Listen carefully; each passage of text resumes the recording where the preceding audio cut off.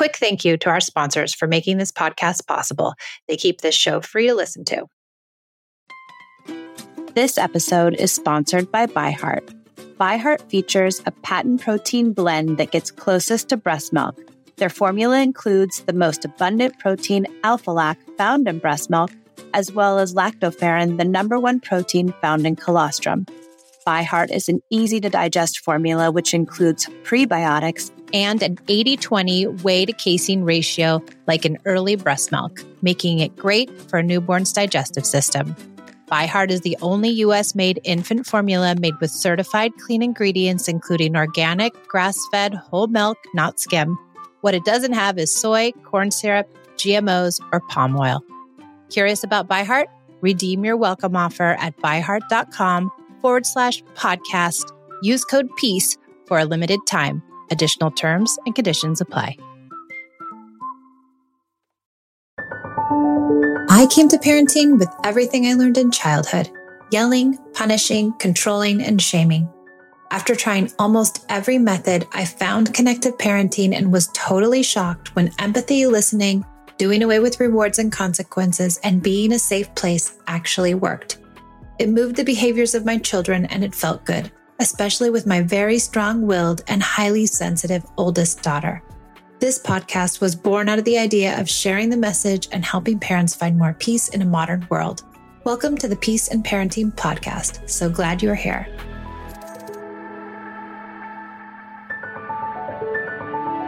Welcome back to the Peace in Parenting podcast. I'm Michelle, and I'm glad you've joined me today.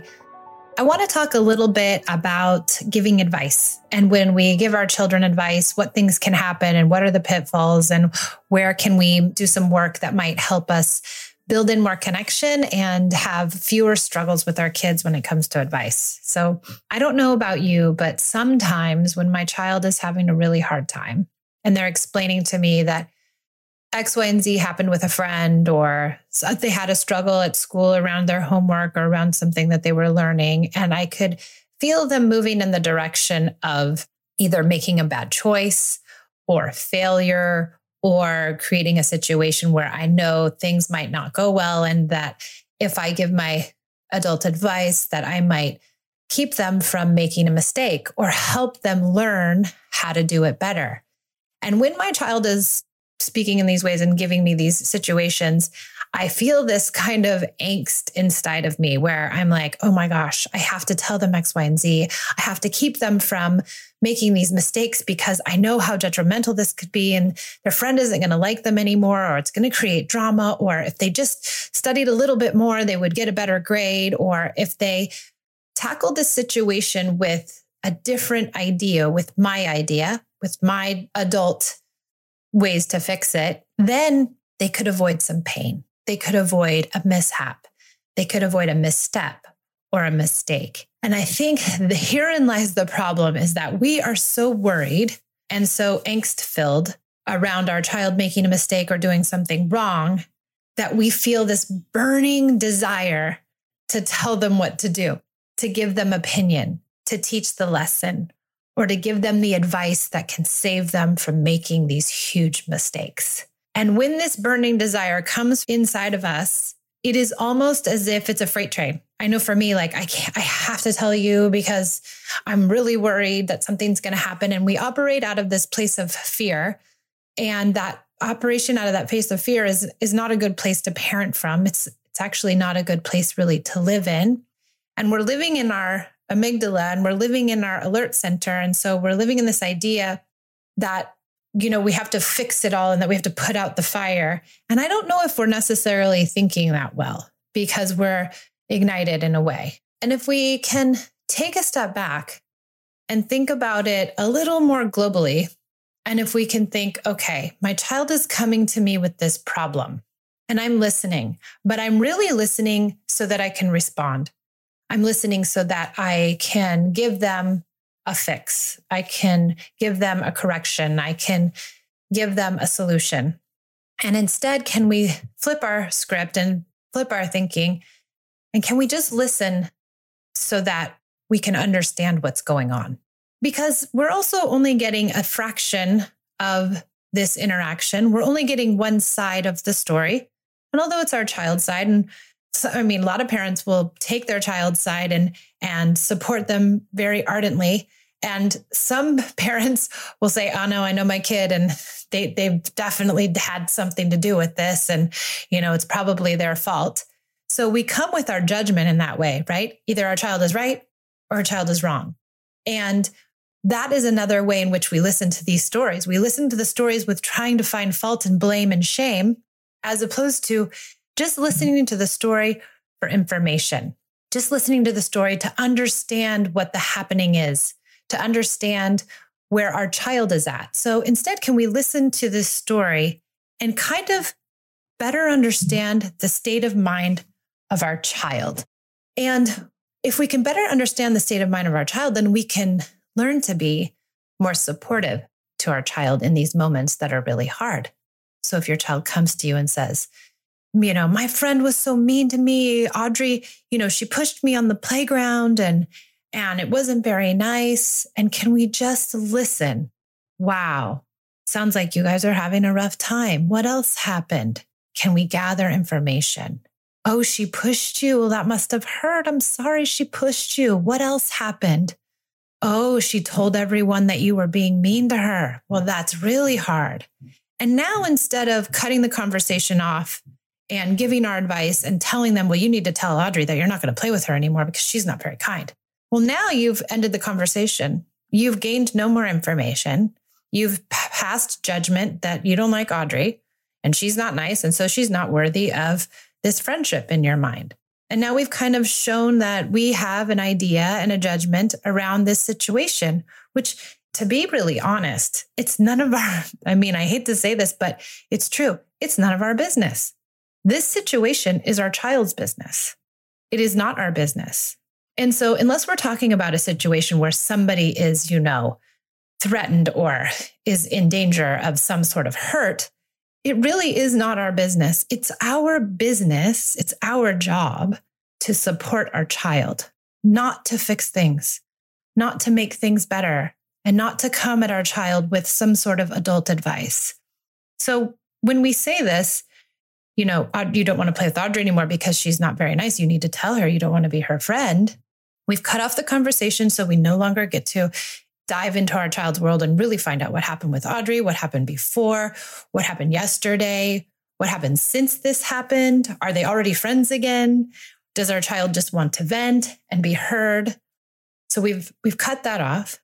And now we've given our child an advice from someone who's a seasoned adult, who's probably dealt with 100 situations where someone's been unkind, and we know exactly what to do and exactly how to fix it. And we know what will protect ourselves. But how did we learn those things? We learned those things by having those things happen to us.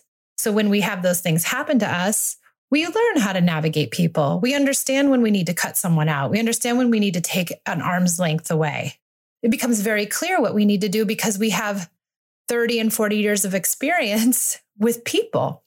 But our child who's coming to us at 6, at 10, at 14, and even at 18, they don't have that experience. And so they don't quite know how to navigate these situations yet.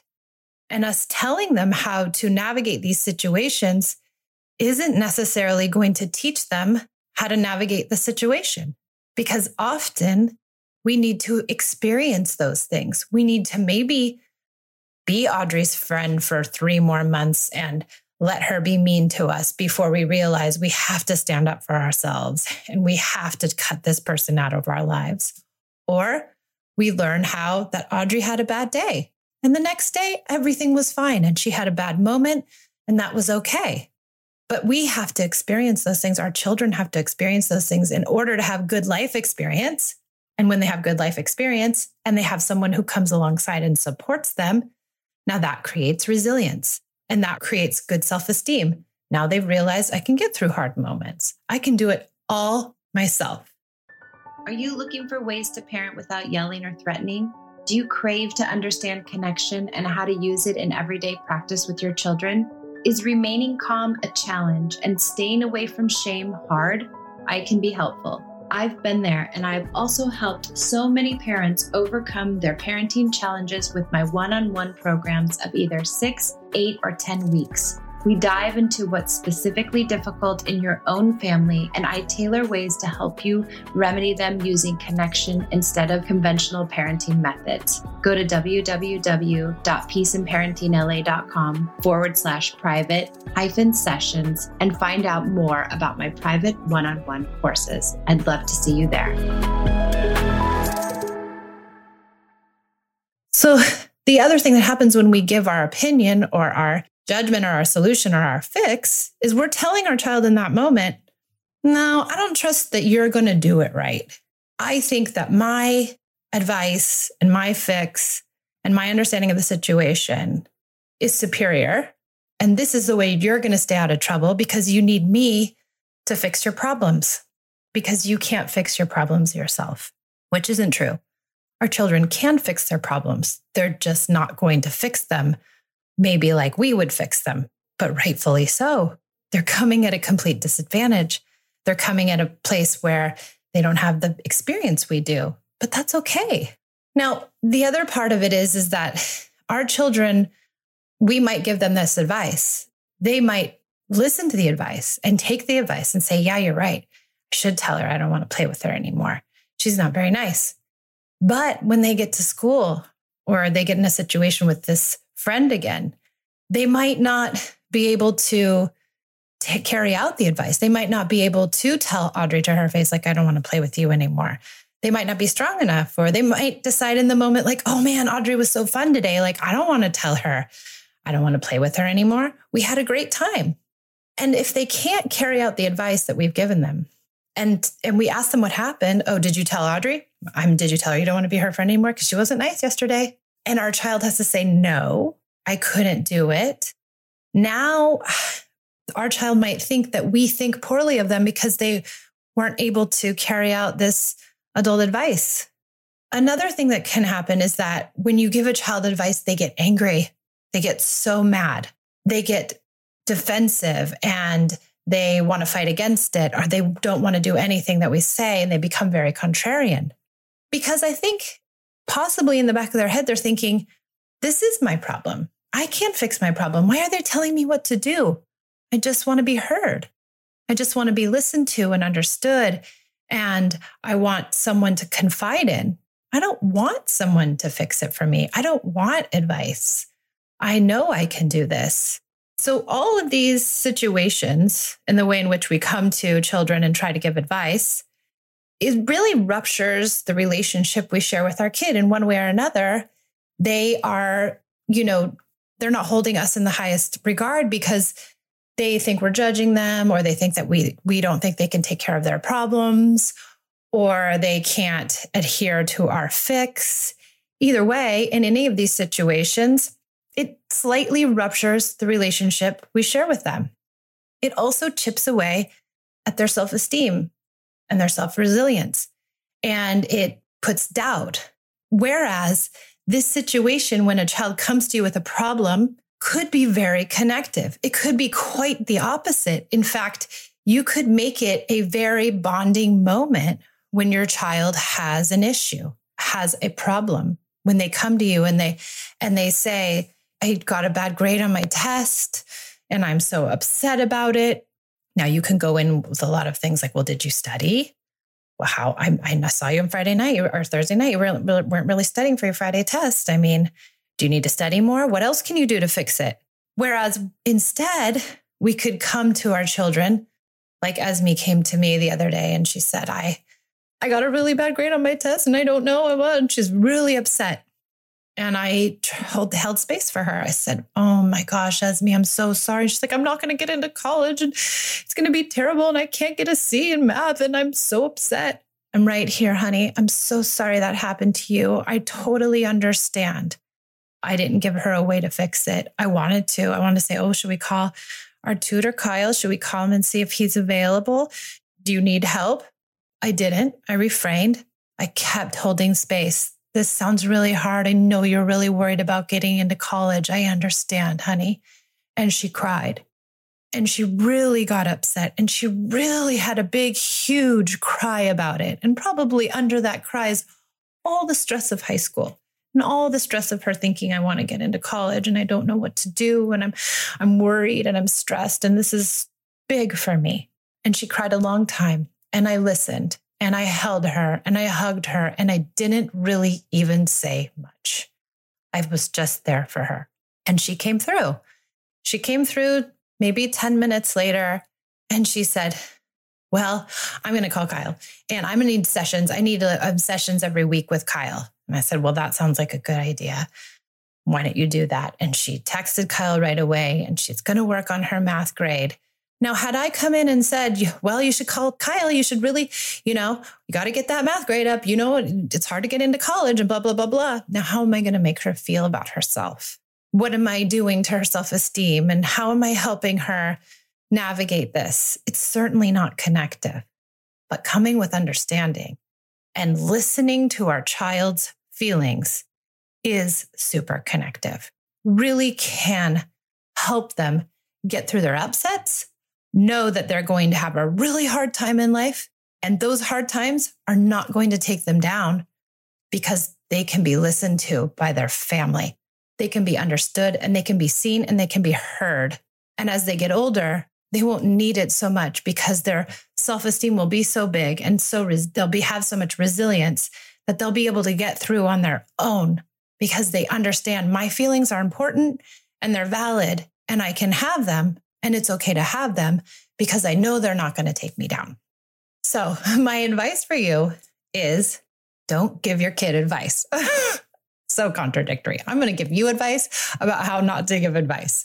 But if you're listening to this podcast, then you're almost asking for advice, right? Which is a whole nother podcast about when our children ask for advice. And I'll touch on that one next time. But I would say be a good listener, be empathic, be understanding, let them come up with their own solutions. They will get there. They're smart kids, these kids.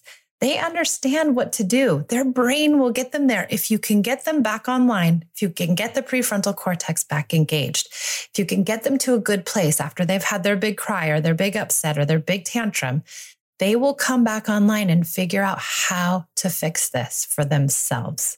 And then you can just be the supportive counselor, creating lots of connection. Okay, I hope that was helpful.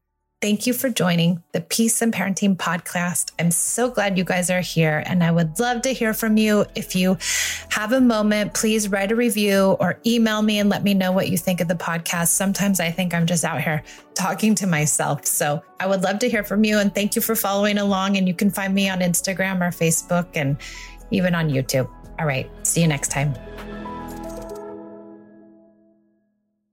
Want to get more connection and lead a more connected life with your kids? Do you want less struggles and more calm? Download my free guide and learn how to get started on your connected journey today. Go to peaceandparentingla.com/connected-parenting or go to the show notes and download it today.